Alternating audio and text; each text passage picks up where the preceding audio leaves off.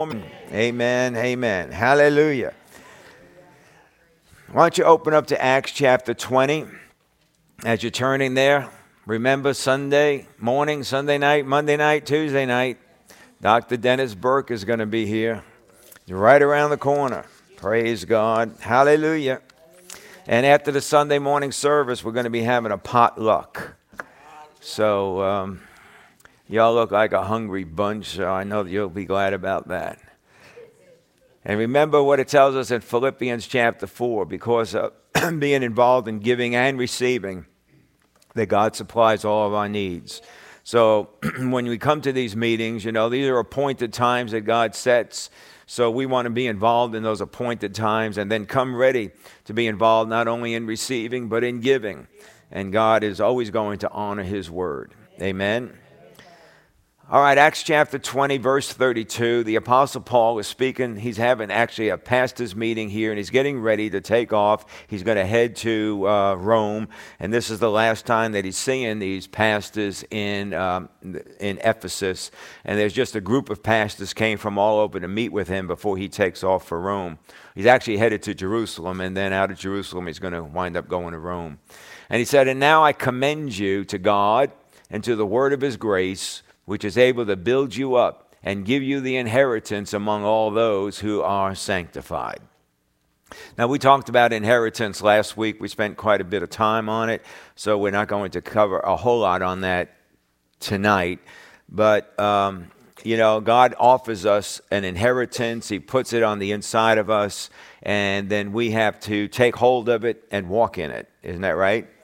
Well, he says here, "I commend you to God and to the word of his grace." The word grace is pretty simple. It means his favor, his goodness, his goodwill, his loving kindness. And it's actually grace shows his disposition that is marked by his inclination to generosity. He's very generous. And the generosity towards us is not determined or motivated by our worth. He was very generous to us when we were all dead in sin, and he sent Jesus to die for us. The most generous thing he could do, that we could be delivered out of hell. That we don't have to live our whole life and then live in an eternity in hell, that we can be delivered out of that and our whole destiny be changed. Isn't that right? Amen. And of course, that generosity was unmotivated by our worth. We didn't act worthy, we didn't look worthy, we didn't speak worthy, but he saw us as a treasure. Aren't you glad? Amen. So he says, "I commend you to God and to the word of his grace." So it's this word or this truth of grace or this gospel of grace. And it is able. The word able is the Greek word duname, which means it has the power and ability inherent within it. All right, inherent in this word of grace, inherent in this truth or this gospel of grace, okay? Inherent in that is the ability to build you up. And that build you up is very simple. It means building like in constructing or erecting a home. It's building you up, okay? Now, if you ever noticed, you've seen homes being built, especially if you live down here, you see them all the time being built. And the more it builds, the stronger it gets. In other words, you can start the building by putting down a foundation. Well, are you going to say, "Hey, that's good for me," and then you're going to go get a tent or a sleeping bag and sleep on the foundation? No. But what you want to do is put up some walls. And after you put up some walls, you're going to want to put up a roof. And after you put up a roof, you're going to want to put in some windows. And then after the windows comes everything else that you want. But the more that you build, the stronger it gets, and the more able it is to be lived in. So the word is to build you up so you can live in it, not just try to use it to get something or need something. It's to be lived in. Amen. And that's why the book of Jude says to pray in the Holy Ghost, which is able to build up your faith. Isn't that right? Amen. Glory to God. So the more this grace builds in us, the more results we can have in life. Praise God. And he says it's able to build you up and to give you the inheritance. And the word give is the word didomi, and it is not in the optative mood. Remember last week we talked about the word give in the optative mood. In Ephesians chapter 1, it says that he would give to you a spirit of wisdom and revelation. Well, it doesn't mean he's just giving it to you. That was used in the optative mood, which means he wishes you would have it and he offers it to you. But then we have to take hold of it because he offers you wisdom and revelation through the true knowledge. So we have to take hold of the true knowledge of the word, which means study to show yourself approved, a workman not ashamed, accurately handling the word of truth. We have to handle the word accurately. There's a lot of people that use the word. You can hear a lot of politicians use the word, but they are no ways near being accurate with it. So there's an accuracy or the true knowledge of the word that we take hold of that starts to build up within us, and we take hold of that wisdom and that revelation that comes from it. Amen. So this word give, that he would give to you, is not that optative mood that he's offering it to you or wishing you would have it. It means to give of his own accord. Grace of its own accord gives to you. Amen. Gives to you what? The inheritance among all those who are sanctified. So that word of grace produces within you and allows you to walk in that inheritance that is deposited in you. The word of grace, it's able, has the inherent ability to give, to produce, and allow us to take hold of and walk in the inheritance that is in us. Because in Ephesians it says that you would have that spirit of wisdom and revelation and the knowledge of him, that your eyes having been enlightened, that you would know the hope of his calling and the inheritance that is in the saints. When you became a believer, see, it's among those who are sanctified. When you became a believer in Jesus, that inheritance was put on the inside of you. Why? Because by grace, through faith, you were saved, and that word of grace at salvation deposited in you gave you an inheritance. Glory to God. And we talked about last week that there's an inheritance for here on the earth, and then there's an inheritance when you step into eternity. Isn't that right? Amen. Glory to God. I don't know about you, but I like inheritance. Amen. You know what your greatest inheritance is, don't you? Your father's heredity. You have your father's heredity. Father God's heredity is in you. And this is why we say when you got born again, that bloodline's broken. Forget about what happened in your family. That bloodline's broken. God is now your father, and he is your heredity. Glory to God. Stop thinking like the old man. Stop thinking like the old sinner. Stop thinking like the old uncreated being, and start thinking like that new creature in Christ. Praise God. Galatians chapter 3. Hallelujah. I don't mean to get excited, but I just can't help myself. Galatians chapter 3, verses 16 through 18. It says, now the promises were spoken to Abraham and to his seed. He does not say, and to his seeds, as referring to many, but rather to one, and to your seed, that is Christ. So what I am saying is this: the law, which came 430 years later, does not invalidate a covenant previously ratified by God as to nullify the promise. For if the inheritance is based on law, it is no longer based on a promise, but God has granted it to Abraham by means of a promise. Hallelujah. And who is the seed of Abraham? Christ. And when you got born again, you became in Christ. So therefore you're in that seed, and therefore that inheritance based on promise is to us also, because we are in the seed. That inheritance was put in us at the new birth. And what is it based on? Faith. Not based on law, based on faith. Faith in the seed. Amen. The law does not invalidate covenant. The law was not covenant. God made covenant with Abraham. The law was not covenant. The law was just a law. It was laid down and said, this is what you're going to do. So why was there a law? Because God needed to keep order. God needed to cover the sin of the people. He didn't wipe it away. He covered it. Remember, every year they'd have to come and offer sacrifices to cover for their sin. Isn't that right? Because, I don't care if it's Mohammed, I don't care if it's Buddha, or if it's the thousands of Hindu gods. They can all try to tell you how to live right and live in peace, but there's not one that'll tell you how to die.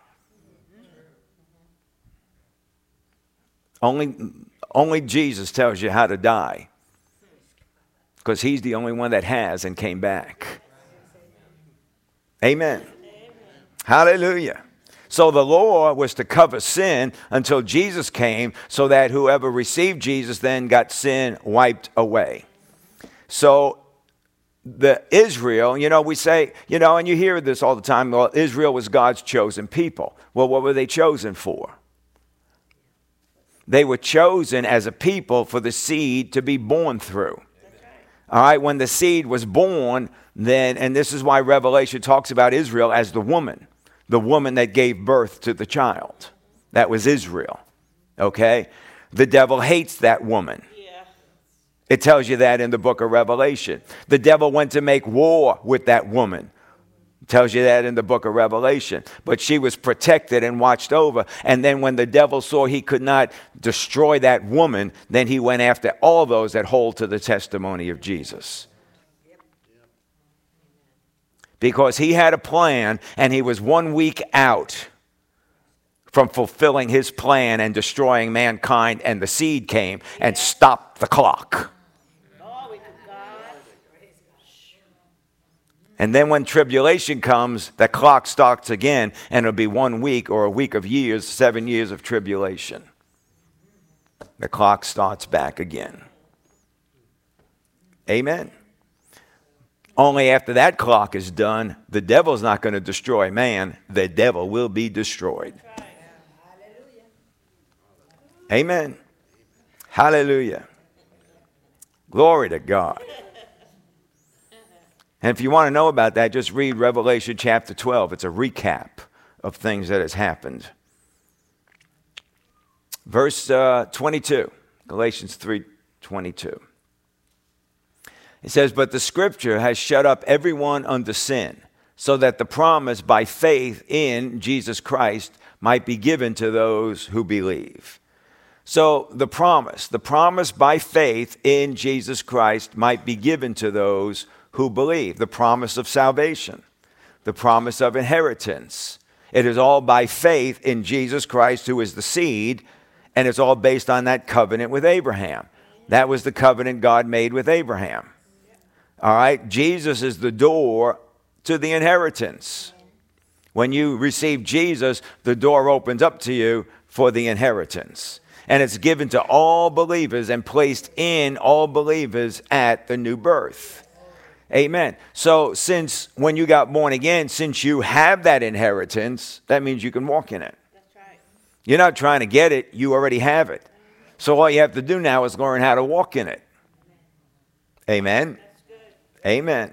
Psalm 91. Psalm 91. I know we looked a little bit about this last week, but we're going to look at a few other things here. Verses 1 through 7, Psalm 91, verses 1 through 7. He who dwells in the shelter of the Most High will abide in the shadow of the Almighty. I will say to the Lord, my refuge and my fortress, my God in whom I trust. For it is he who delivers you from the snare of the trapper and from the deadly pestilence. He will cover you with his pinions, and under his wings you may seek refuge. His faithfulness is a shield and a bulwark. You will not be afraid of the terror by night, or of the arrow that flies by day, of the pestilence that stalks in the darkness, or of the destruction that lays waste at noon. 1,000 may fall at your side and 10,000 at your right hand, but it shall not approach you. Glory to God. Amen. Now, we looked at that last week, and the words we looked at was dwell, abide, refuge, fortress, trust. And if all of those things are incorporated in our life, then the next thing is you shall not fear. Yes. You shall not fear. There's no fear. Amen. Even though 1,000 fall at your side and 10,000 at your right hand. Who's the 1,000 that falls at your side or the 10,000 at your right hand? Who is that? What's that? Nope, not the enemy. Those who fear. But then again, who are they? In our dispensation, it's your brothers and sisters in Christ.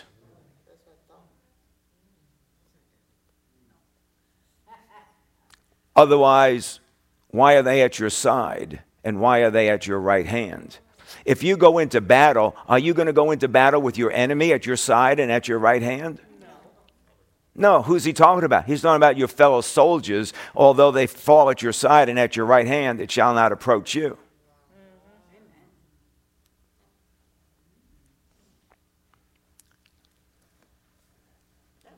Didn't the Apostle Paul say, because of doing and judging the body in an unworthy way, many of you sleep, many of you are sick, and many of you sleep because of it? I don't mean you're taking a nap, but that's a dirt nap you don't get up from. You know what they say, right? We don't want to be getting our mail from the Gophers.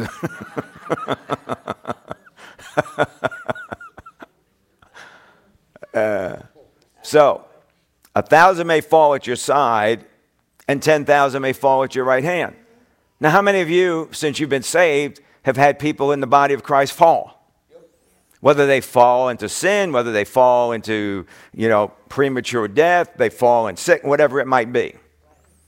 But do we look at those that are around us to determine the outcome of our life? Okay, you say that sitting here. But some years ago, back in 1988, we had a pastor fell into adultery. And I heard it from many, they said, if he couldn't stand, then what hope is there for me? Now, we just make those off-the-cuff statements, and then we forget about it and go, oh, yeah, that doesn't matter to me about what goes on around me. But what have you said in the past? What have you looked around at and said, well, what about me? If that man, and to me, he was a powerful preacher. I realized I didn't know nothing. I got saved off the street and I didn't know anything. But after being in that church for 8 years, we saw some pretty powerful moves of God. And if he preached the word of faith and he didn't stand, then people said, well, everything he taught was naught.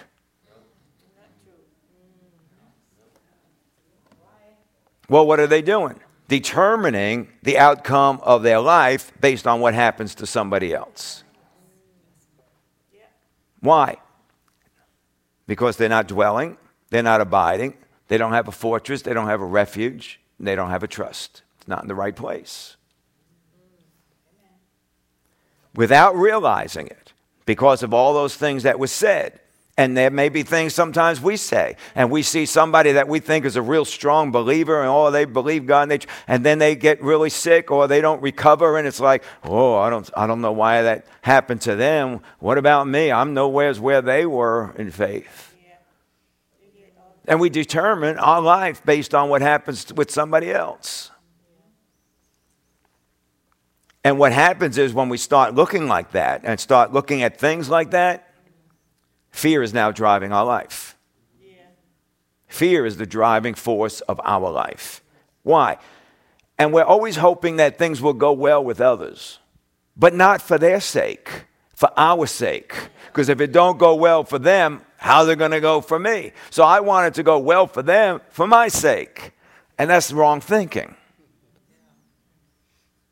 Because the right thinking is, it went well with Jesus and it's going to go well with me. That would be the right way of thinking. Too many times people think if they can't, then I can't. If it don't work for them, then it don't work for me.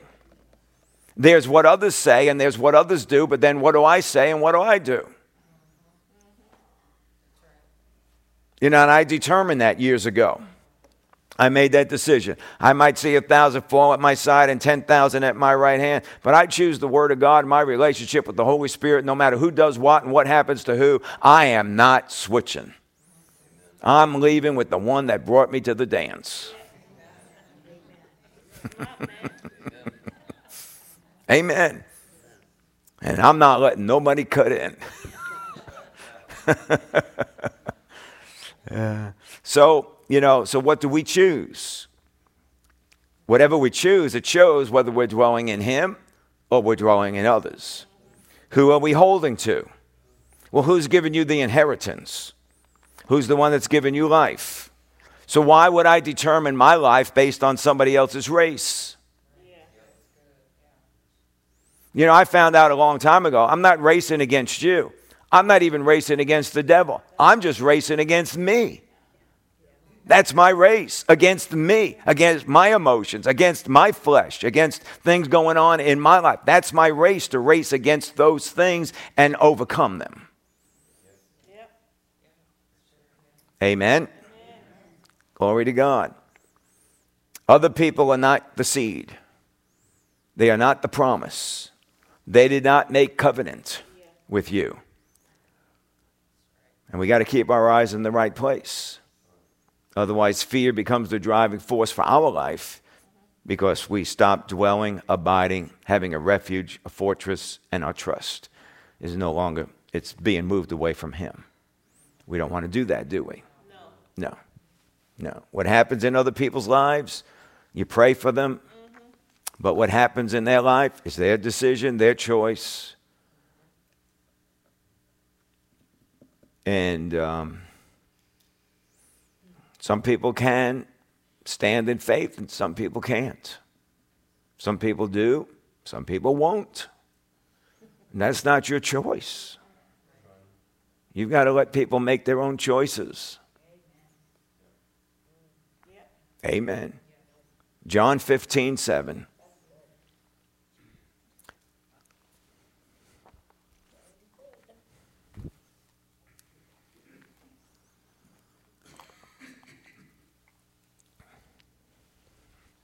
It says, if you abide in me, Jesus is speaking here, if you abide in me and my words abide in you, ask whatever you wish, and it will be done for you. We love the last part of that verse. Yeah. But he starts off by saying, if you abide in me, and of course we know abide means to continue. And abiding in him is based on the genuineness of relationship. How genuine is our relationship with him? Well, the more we abide, the more genuine it is. But then he goes on and says, and my words abide in you. Now, just maybe maybe a chapter before this or someplace, I don't remember exactly where, but he had made a statement and said, if you continue in my word, then you are truly disciples of mine, and you will know the truth, and the truth will make you free. So when he says, and my words abide in you, so who's he talking to now? Disciples. Not just believers, but disciples. Ones that take his word and abide in it. Okay? So abiding in the word of God is not just, well, I know what the word says. Well, I can speak what the word says. Well, I've remembered and memorized. No, it's based on obedience to the word. Because unless you do the word, you don't know the word. The only word you know is the word you do. Because whenever the Bible talks about hearing the word of God, it is always assumed that obedience is involved in it. So the word abiding in you and continuing in you is going to create an obedience to that word. Why? Because you're a disciple. A disciple is one that learns how to live. Amen. So if you abide in me and my word abides in you. So we're living with him and we're living for him. And then he says, and whatever you ask, well, we know he said to his disciples, well, you can ask anything in my name. Why? Because it's relationship. Genuineness of relationship. Abiding in him. This is not just, the rabbit's foot. In the name of Jesus. It's not that rabbit's foot thing. It's based on relationship. I'm asking why? Because I'm in him. They that come to him must believe that he is. He is what? He is exactly what you need when you come to him. In other words, you need healing in your body, but you believe that he is what? Not only that he is the healer, but he is your health. He's not just your provider, he is your provision. He's your everything and your all in all. So therefore, when I come and I ask in the name of Jesus for whatever the situation is, I ask that because I know who you are. Amen? Amen. So asking in his name is a relationship, but asking according to his will is his word that we obey and we walk in. See, this is dwelling, abiding, having a refuge, a fortress, and a trust in the word. Because he is the word. Isn't that right? So we don't have to look at others. We don't have to wonder, if it doesn't work for you, I'm gonna be in trouble. Why are you going to be in trouble? Does that person's life determine what you believe? I looked up to my pastor. My pastor was almost like a hero in my life. And, very, very instrumental in my life, in the development in my life. And, but when he didn't stand, what am I going to say? Oh, well, it's all over. Well, there were people that did that. And they still live back in 1988. And that's sad. No, he didn't stand. Does that mean I don't? Does that mean I won't? Does that mean, now that you pastor, you're going to go down that same road as him? Well, I could if I didn't forgive him.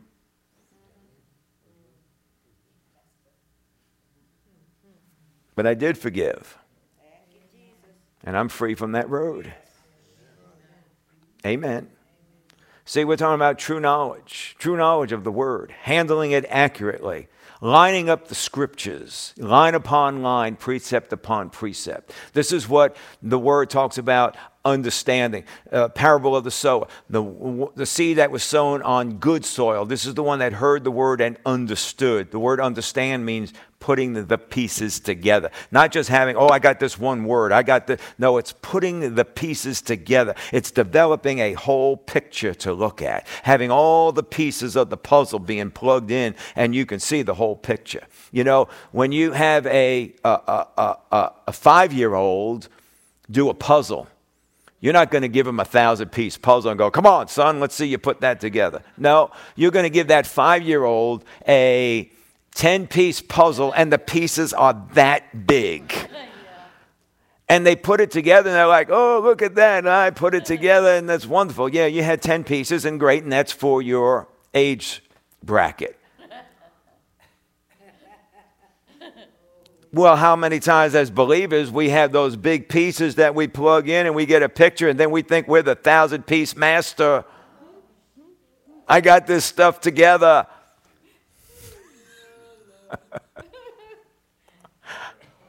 And we're glad that you got the 10 pieces together. We're glad about that, as big as that they were. We're happy that worked for you, because if that didn't work for you, well, going back to the drawing board. But at least if you get those pieces put together, we can move on from there. Isn't that right? Lining up the scriptures, getting it all together in true knowledge. It produces revelation, understanding that we can walk in. And that's what releases grace into our life. Doesn't it tell you that over in 2 Peter chapter 1, that grace and peace is multiplied to you through the true knowledge of him? So if grace is not being multiplied, something's up. Grace is multiplied through the true knowledge of the word. Erroneous believing creates actions that does not bring about God's results. And it's the surest way of stopping our ability to take hold of the inheritance that is in us. And we talked about some erroneous believing last week, so we're not going to go down that road.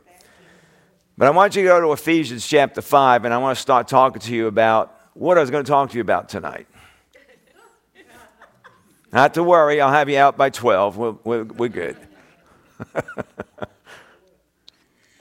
Ephesians 5, verse 5. It says, for this you know with certainty that no immoral or impure person or covetous man who is an idolater has an inheritance in the kingdom of Christ and God. That's when most people go, look at the time, I got to go.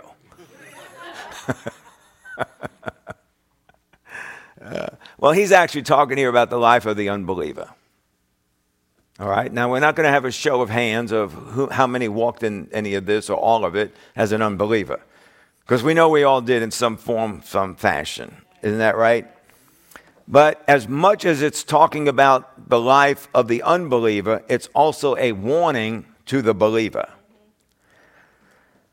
This verse could be very well misinterpreted to think that anybody that commits a single sin suddenly loses his relationship with God, which of course would be a doctrine of works, that you work your way into the kingdom and you work your way out. But we know we believed our way in and we believe our way out. Isn't that right? So it's not based on works, but how we live is still very important. So the emphasis that he's making here on this verse is the same as it is in many of the other verses in the Bible. And that is, if a person can consistently practice sin without repenting, it's obvious the person doesn't know God any longer. No believer that has a relationship with Jesus can consistently sin and not repent. And if you can, then there's a problem with that relationship. People who can constantly practice these things or any similar type sins are giving priority to these things rather than giving them to God. And when anything that becomes more important than God himself, it has become a god to the idolater. And which is the definition of idolatry, and that is putting anything before God. Isn't that right? So when we got born again, we got born of the Spirit. And if we have the Spirit of God living in us, then why would we even consider any of these things? Flesh. We all have flesh. All right? You can't do away with the flesh. You have to control it. And you can't control it unless you're getting enabled by the word of grace that strengthens you. We have an inheritance, don't we? And we should not be acting like those who do not. This is not a way to store up rewards. Amen. We are to live like one that's headed to heaven with many rewards of inheritance as possible for all eternity. Not living like those that are headed to the lake of fire. Amen. And like he says here, they have nothing of God waiting for them in the kingdom. And we shouldn't be like that. And we're not limiting it just to these things, but I'm sure that the Spirit of God can just, at this particular moment, start showing some things like, yeah, maybe we need to change that. And it could be very simply just the way you talk. Verse 6. Let no one deceive you with empty words. For because of these things, the wrath of God comes upon the sons of disobedience. Don't be enticed by the words of men to follow after the world. Don't let them entice you. There needs to be a clear distinction between living in the light and living in the darkness. There has to be a clear distinction. The more you walk through that line, the more you want to hold that line and just be as close as you can to the dark while being in the light, you're in danger. And this is why we say when you get into the kingdom of God, you need to run as far as you can in and get away from that fence. Because your white is turning gray. Verse 7. Therefore, do not be partakers with them. Don't be or don't become. Don't become a partaker. The word partaker means a participant. Don't participate in the things that they do. Don't participate in the things with those that are living apart from God. Don't be talking like they talk. Don't be acting like they act. Don't be thinking like they think. Don't go and do the things that they do. Stay away from that stuff. I mean, God's a smart guy. He says, don't be deceived. If you hang around with bad company, it will corrupt you. Don't think you're so big and bad that bad company will not corrupt you. You're probably already corrupt and you don't even realize it.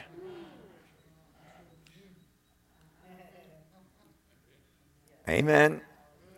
Don't become a participant with those that live apart from God. Remember 1 Corinthians chapter 3, I think we looked at it Sunday, talking about the church of Corinth and how carnal they were, and talked about how there was strife and jealousy among them, which was what? Things of the world.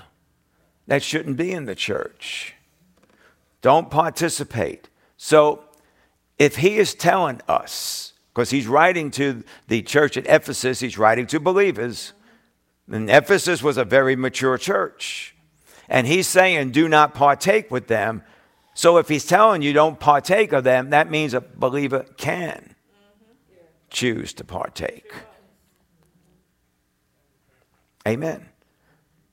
But chapter 5, verse 1 tells us to be imitators of God as beloved children. Be an imitator of your Father. Amen. Don't be a rebellious little snot like I was when I was 12 years old. I rebelled against everything that was good and everything that was right. Would have nothing to do with anything that anybody told me was the right thing to do. I would have nothing to do with it. And I made a decision at 12 years old that if it's wrong, I'm going to do it. If you tell me that this is the right thing to do, I will purposely not do it. That was my decision as 12 years old. And I lived like that for the next 18 years until I got saved at 30 years old. And that decision at 12 years old did not bring me down a good path. Although I thought I was in charge of everything. Yeah. Till the day came when the devil said, he came around like the bookie and said, it's time to pay up, son. And I couldn't pay. And he had a little more than breaking my legs in store. And I was on the verge of I could have died right there.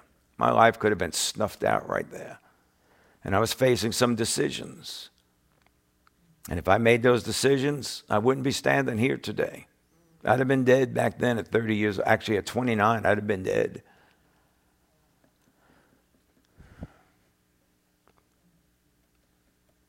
But God gave me a chance and said, okay, son, I talked to you when you were 19. I talked to you when you were 20. I talked to you when you were 26, and you'd have nothing to do with me. So this is it. This is last chance. If you do not respond, the devil's going to have his way. Now, he didn't say that to me specifically. Because, if he tells you that, you're pretty much like, okay, I'm going to go. Oh, all right. But he's going to leave you in a place to where you got to make a decision. And I had to make a choice of what I was going to do. So, thank God that he sent somebody into my life to witness to me and share the word of truth with me. And that word that was shared with me is what enabled me to be able to make the decision on that day and turn away from those things and turn into the kingdom. Amen. Praise God. And all the things that I did in darkness, that whole life that I lived for 18 years, and the devil came, that it was time to pay up. Just like we believe he did with Jimi Hendrix, Janis Joplin, Jim Morrison, did the same thing. Time to pay up, folks. And they couldn't afford to pay it. Killed them. Jim Belushi, whole group of them. That day comes. And that's when you realize you're not going to be the skinny guinea with the tiny hiney. You're just going to slip away and slip out of things. No, there was no slipping out. The noose was tight. But what you find out is that God is good. You know, I never knew God was good. I was always told that God will beat you, God will bust you, God will break your neck, God will break your leg, God will just destroy your life if you don't do what he tells you to do. And it wasn't until I got to know him that I realized that, no, that was the devil. He was the one that said, pay up. God's never done that. I've known God now for 42 years, 43 now. 43 years I've known him. And he's never came and said, pay up. He always said, what can I do for you? God is good. That's why he's the light. There's no darkness in him at all. He is purely good and only good. He is not mysterious good. The only reason that God's a mystery to people is because they don't know him. God is so transparent. He's more transparent than the most transparent president we've ever had. He is very transparent. You can know exactly what he's thinking, what he's saying, what he's doing, and you can know everything and anything about God, and you can know exactly what happens in the world and why things happen to people. And yet it amazes me how many people will not ask. They won't ask. They'll just assume, but they'll never ask why. Where are we? Okay, well, that was a little rabbit trail. Verse 8, he says, for you were formerly darkness, but now you are light in the Lord. Walk as children of light. We have changed from dark to light. And that change is a change in position. And now that we have changed in our position, we have to learn to walk in our position. When we change from dark to the light and change our position, that's what you call positional truth. You know, in Colossians chapter 1, it says that you were translated out of darkness into the kingdom of his dear Son because of the blood of Jesus and the forgiveness of sins, remember? All right, so when you got translated, you changed your position from dark into light. So if your position changes, your walking should change. You know, when I used to work as an auto mechanic for somebody, I was in a specific position, and that's what I would do. But then when I got into business for myself and had my own business, I was now the owner of the business. My position changed. So now things are different because now I'm the owner of the business. Are you with me? So now that position changes, positional truth, walking should change, and walking in the truth is temporal truth because you have to choose to walk in the truth. When you leave your body, there's no more choosing. You're doing it. But while we're in this body, we're going to have to choose to walk in this truth. So that's why it's temporal truth. Why is it temporal? Because you have to consistently choose. That can change if you will not make the choice.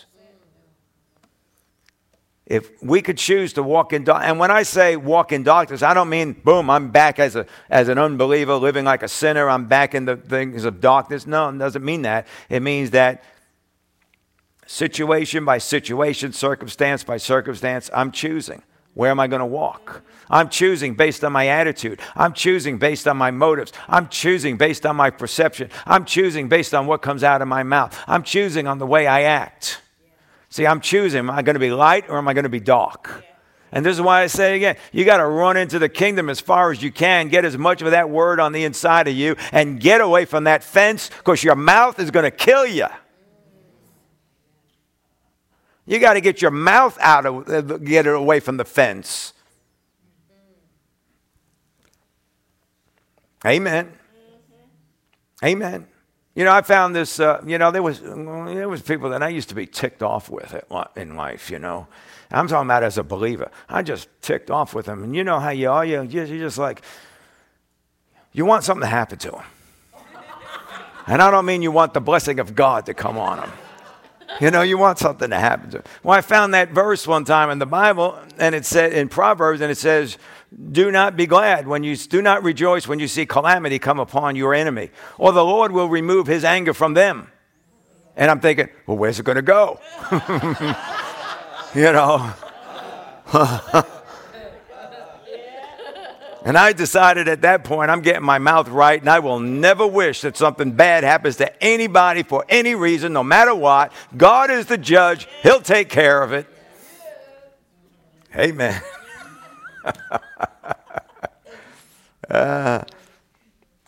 1 John chapter 1, verse 6.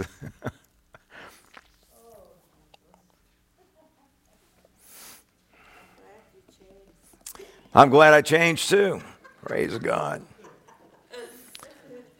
1 John 1, 6. If we say that we have fellowship with him and yet walk in the darkness, we lie and do not practice the truth. Now, what do we know about the definition of the word truth? It is the reality that lies at the basis of an appearance. So the reality is the unseen, and then there is the appearance. When the appearance and the reality of the unseen line up, then it's truth. Okay? So if I say that I have fellowship with him, that's what I'm saying is my reality. But I'm walking in darkness, which is the appearance. So now the appearance and the reality don't line up, and that's why he says you lie and you don't practice the truth. So it doesn't mean you are lying. You're lying about that. It doesn't mean that you're lying. It means that, okay, I got to say it. At least that particular part or portion of your life is a lie. Okay? And you're not practicing the truth because what's inside and outside, it's not lining up. And we know that that's the definition of the word truth. Isn't that right? So, that's why, what is this? John, in the 3rd John, he said, I have no greater joy than this, than to hear of my children walking in the truth, where the inside and the outside are lining up. Okay? So if you're walking as truth, then you're walking as light. You're walking in positional, unseen, and temporal, seen grace. Positional grace, temporal grace. I'm walking in both of them. And they both line up, so therefore it's the truth. And I've always said this, that when I was a sinner, I was a very truthful sinner. Yeah, you were. I was. I did not try to put on airs and try to say something out here that you wanted to hear or that you liked, but on the inside I was like, argh. No. If I was on the inside, you got the on the outside. I was always very honest and truthful. I got so mad at this one guy. You know, being an Italian, you know, people like to call you different names like Guinea or a WOP. You know what a WOP is, right?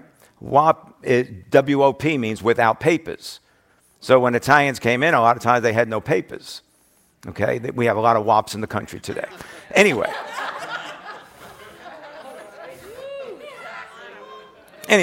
So there's this one guy, and he would always call me a guinea.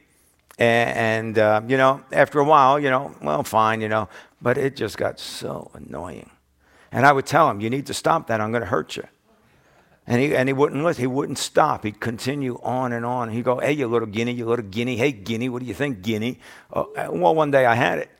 And I turned around at him. I jumped on him and grabbed him around the neck and twisted his neck. He was walking like this for like 3 or 4 days.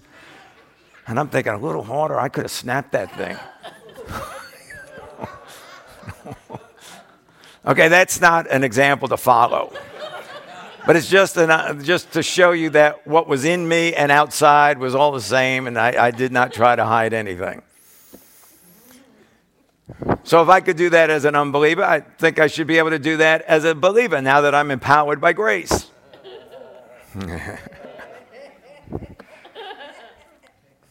Amen. Romans 13. Let's try that one. And hold your finger in John. We'll be back there. I don't know how you do that on your device, but we're coming back there. I'm sure you have a history tab that you can run back to on your device. But Romans 13, verses 11 and 12. Now, of course, when he writes to the church at Rome, he's speaking to believers.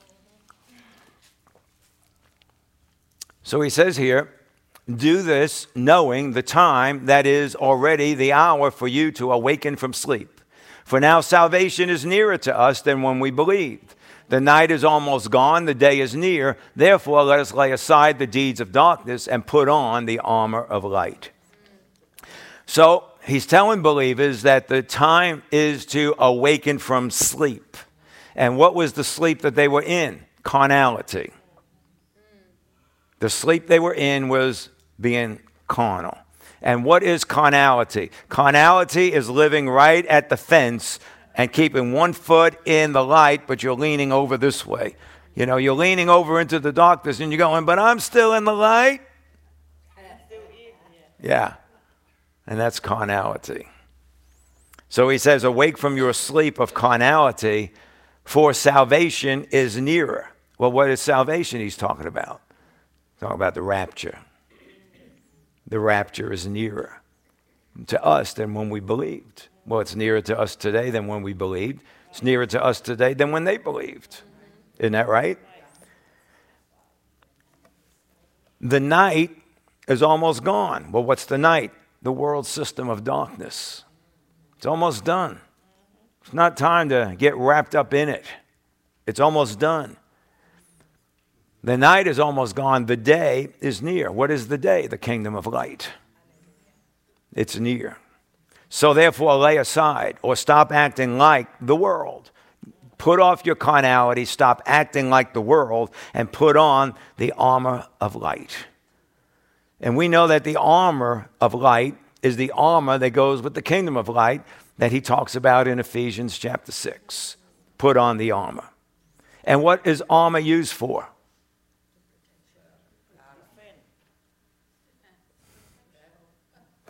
What'd you say? Battle. So many times we want to put on the armor because I need this. I got to have this on. The only time you wear armor is when you go to battle. It's for war. Put off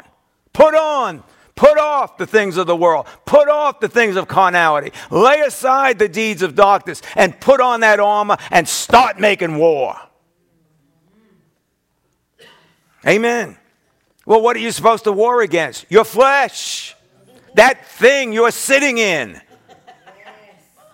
Your biggest problem. You know, the devil is not a problem. He's already defeated, but your flesh isn't. You have to defeat it. You've got to put it down.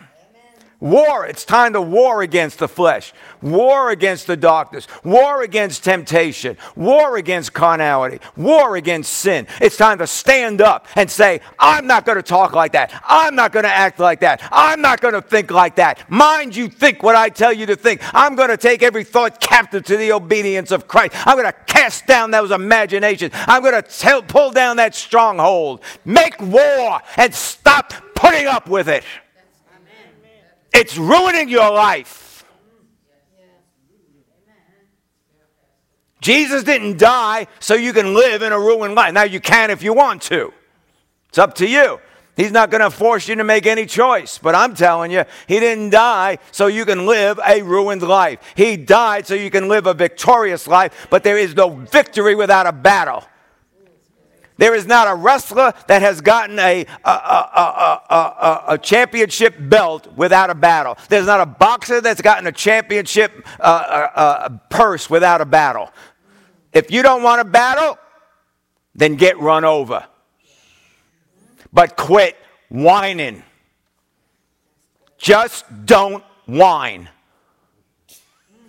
Okay.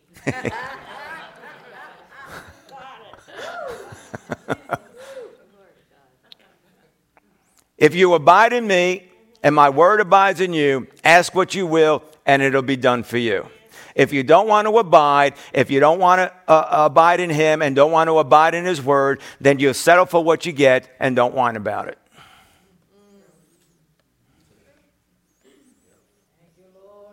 I think that's plain.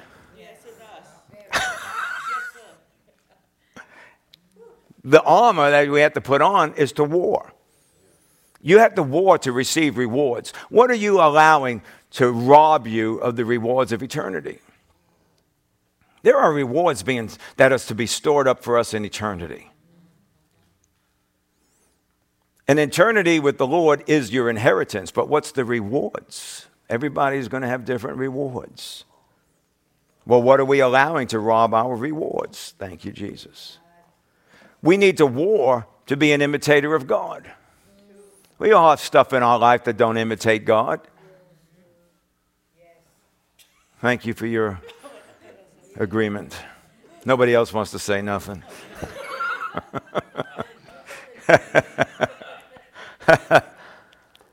We need to war so that we're not pulled on to act like the world acts and get robbed of a blessed eternity. You know, how long is eternity? It's eternal. Never ending. Never comes to an end. So once you step out of this realm into eternity, then that's it for the rest of eternity. You've done what was necessary to obtain what's needed in eternity. And there's no second chances. You don't get them back as a mosquito or a cow or some other animal or other creature. You know, one time it's appointed unto man once to die. Amen. All right, let's go back to 1 John chapter 1. We'll close. Verses 6 and 7. 1 John chapter 1, verse 6 and 7 again. If we say that we have fellowship with him and yet walk in the darkness, we lie and do not practice the truth. But if we walk in the light as he himself is in the light, we have fellowship with one another, and the blood of Jesus, his son, cleanses us from all sin. Now, chapter 1 of 1 John is all about fellowship. It is not about relationship. It's all about fellowship. Fellowship is temporal truth. Okay? Because we walk in and out of fellowship based on whether we're walking in the dark or walking in the light. A believer is not in the kingdom of darkness. But if one is walking in darkness, he's walking away from the light of the presence of God. So, Jesus said in what we call famously the Sermon on the Mount, he said, if the light in you is dark or darkness, then how great the darkness is. One translation says, if the light that's in you is in the darkness, then how great the darkness is. Amen. You know, these are things that are important for our life in the Lord. A believer is not in the darkness. So think about the man that was in the Corinthian church. He was having an affair with his father's wife or his stepmother. And Paul said, I have turned him over. He refused to change. So Paul said, I have turned him over to Satan for the destruction of his flesh, that his spirit would be saved in the day of judgment. Okay? So here's a man that's a believer. He's saved, but he's walking in the darkness. And Paul says he's not repenting. He will not change. So I'm turning him over to Satan so that his flesh would be destroyed, so that his spirit would be saved. Why? Because if you continue on down that path, if you're walking in the darkness, you're walking away from the light of the presence of God. And the further you walk, and the further you walk, and the further you walk, you could come to the choice where you'll choose to turn your back on Jesus and say, he's really not God. He's really not Lord of my life. And at that point, you would lose your salvation. So Paul is saying, I'd rather you die before that happens so that your spirit would be saved. Because we know you don't get saved by works. You don't lose your salvation by works. You're saved by grace, faith, believing, and you lose it by making that same choice in the other direction and crucifying again Jesus Christ and putting him on the cross. Are you with me? See, that's walking away. And this is why I say, you got to get away from the fence. Because you could wind up going, well, I would never do that. You think you're smarter than the devil. You're already messing around with his stuff. And he knows how to deceive you. The Bible says that if it was even possible, but God had made it so it was impossible, that the 144,000, the elect, after the rapture of the church, he said, if it was possible, even the elect would be deceived. That's how great his deception is. Now you think about deception. You know, John the Baptist sees Jesus coming at the River Jordan. He says, behold the Lamb of God that takes away the sin of the world. Isn't that right? And he baptizes him, and the heavens open, and the Spirit descends on him. And the Lord told John, the one in whom you see the Spirit descend upon, he is the one. Well, John saw all that. And what happened? John winds up in prison. And he says, is this the one? What happened? Now, Jesus said of John the Baptist, he was the greatest of all Old Testament prophets. And if that could happen to him, you need to be careful that you don't let it happen to you. And you're not going to not let it happen to you by just, well, I'm just not going to let that happen. You need to run into the kingdom and get as far away from that fence as you can and stop being carnal and get into that life of sanctification of what God has for you. Amen. Glory to God. If we are walking in darkness, we are not abiding, we are not dwelling, and we're not taking refuge. Without abiding, fear will rule us. And it doesn't mean terror and horror and, I'm totally petrified and fearful. No, you make your decisions based on fear. Because there's only two systems in the world. It's either the fear system or the faith system. And if it's not done by faith, we're in fear without even knowing it. And if you don't know you're in fear, how do you think that you won't be deceived? Only by abiding and dwelling can we keep our eyes off of others. And it will be all about our own personal place and position in the Lord. And that's what it should always be about. Jesus said to his disciples, who do men say that I am? But then he said, who do you say? It's not about what they say. It's all about what do you say. That's right. Amen? Amen. If we're not walking in the light, which is obeying the word, then we're limited to what we can ask, what we can believe, what we can receive, and what we can have. Our position has changed from darkness to light. So let's walk in our new position. A walk that keeps us connected to our inheritance. Glory to God. Not walking away, walking towards and in greater measures. It's a walk that increases our rewards. It's a walk that pleases our Father and honors our Lord. It's a walk that shows that we are awake, ready, and abiding in a living fellowship with Jesus, our Lord and Savior, the seed of Abraham, the promise of covenant. Amen. Amen. Amen. Amen. Glory to God. Glory to God. Glory to God. Glory to God. Hallelujah. Well, let's just bless the Lord. We bless you, Lord. We praise you. We give you the glory and the honor, Lord God, forever and ever. For you alone are worthy to receive praise and adoration. There's none like you, Lord God. Thank you for the wonderful salvation. Thank you for the life that you have provided for us. Thank you, Lord, for all that you've done for us. That you have set us free, delivered us, and set us on high. Delivered us out of the lowest of lows and brought us into the highest place of creation in you, in the highest seat of authority. We thank you for it, Lord, and we bless you and we praise you for that. Thank you for your goodness and your kindness and your grace towards us. Oh, Lord, where would we be without all that you have done for us? Thank you, Lord, for your mercy, for your great, great love for us.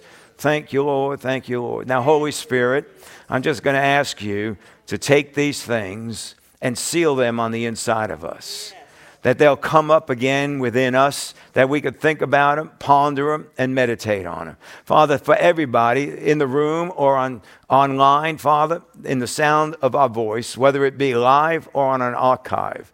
Father, I just pray for each and every person that this become a reality in our lives, that we see the seriousness and the condition that we must take. We see that we need to be sober in these days, for the devil is prowling about like a roaring lion seeking someone to devour.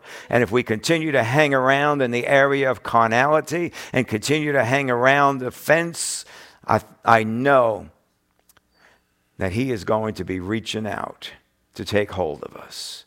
So Holy Spirit, help us. Help us to make the decision to run into the kingdom. Help us to make the decision to stand. Help us to make the decision to be strengthened in your word and by your grace and by you, Holy Spirit. I thank you, Lord. I thank you, Lord, that you are our strengthener. Stand by. You're our counselor and our comforter and our helper. So help us in these things, Holy Spirit. And again, bring them back up on the inside of us so that we can meditate and ponder them, and that we become stronger and stronger in the reality of these truths. We thank you for it. We bless you and praise you for that in Jesus' name. Amen. Amen. Amen. Glory to God. Glory to God. Hallelujah. Father, I thank you for the opportunity to come before you with our giving, whether we come with our tithes and offerings, whether we come with seed sowing, or whether we come with our first fruit giving. I thank you that there is word and promise that covers every area of giving, and that we take the right word and accurately apply it to that form of giving that we are giving today. And I thank you, Lord, that you watch over your word to perform it, and that which we declare and that which we do in faith will produce results back into our life. For as long as the earth remains, seed time and harvest shall not cease. I thank you for that, Father, in Jesus' name. And everybody said, amen.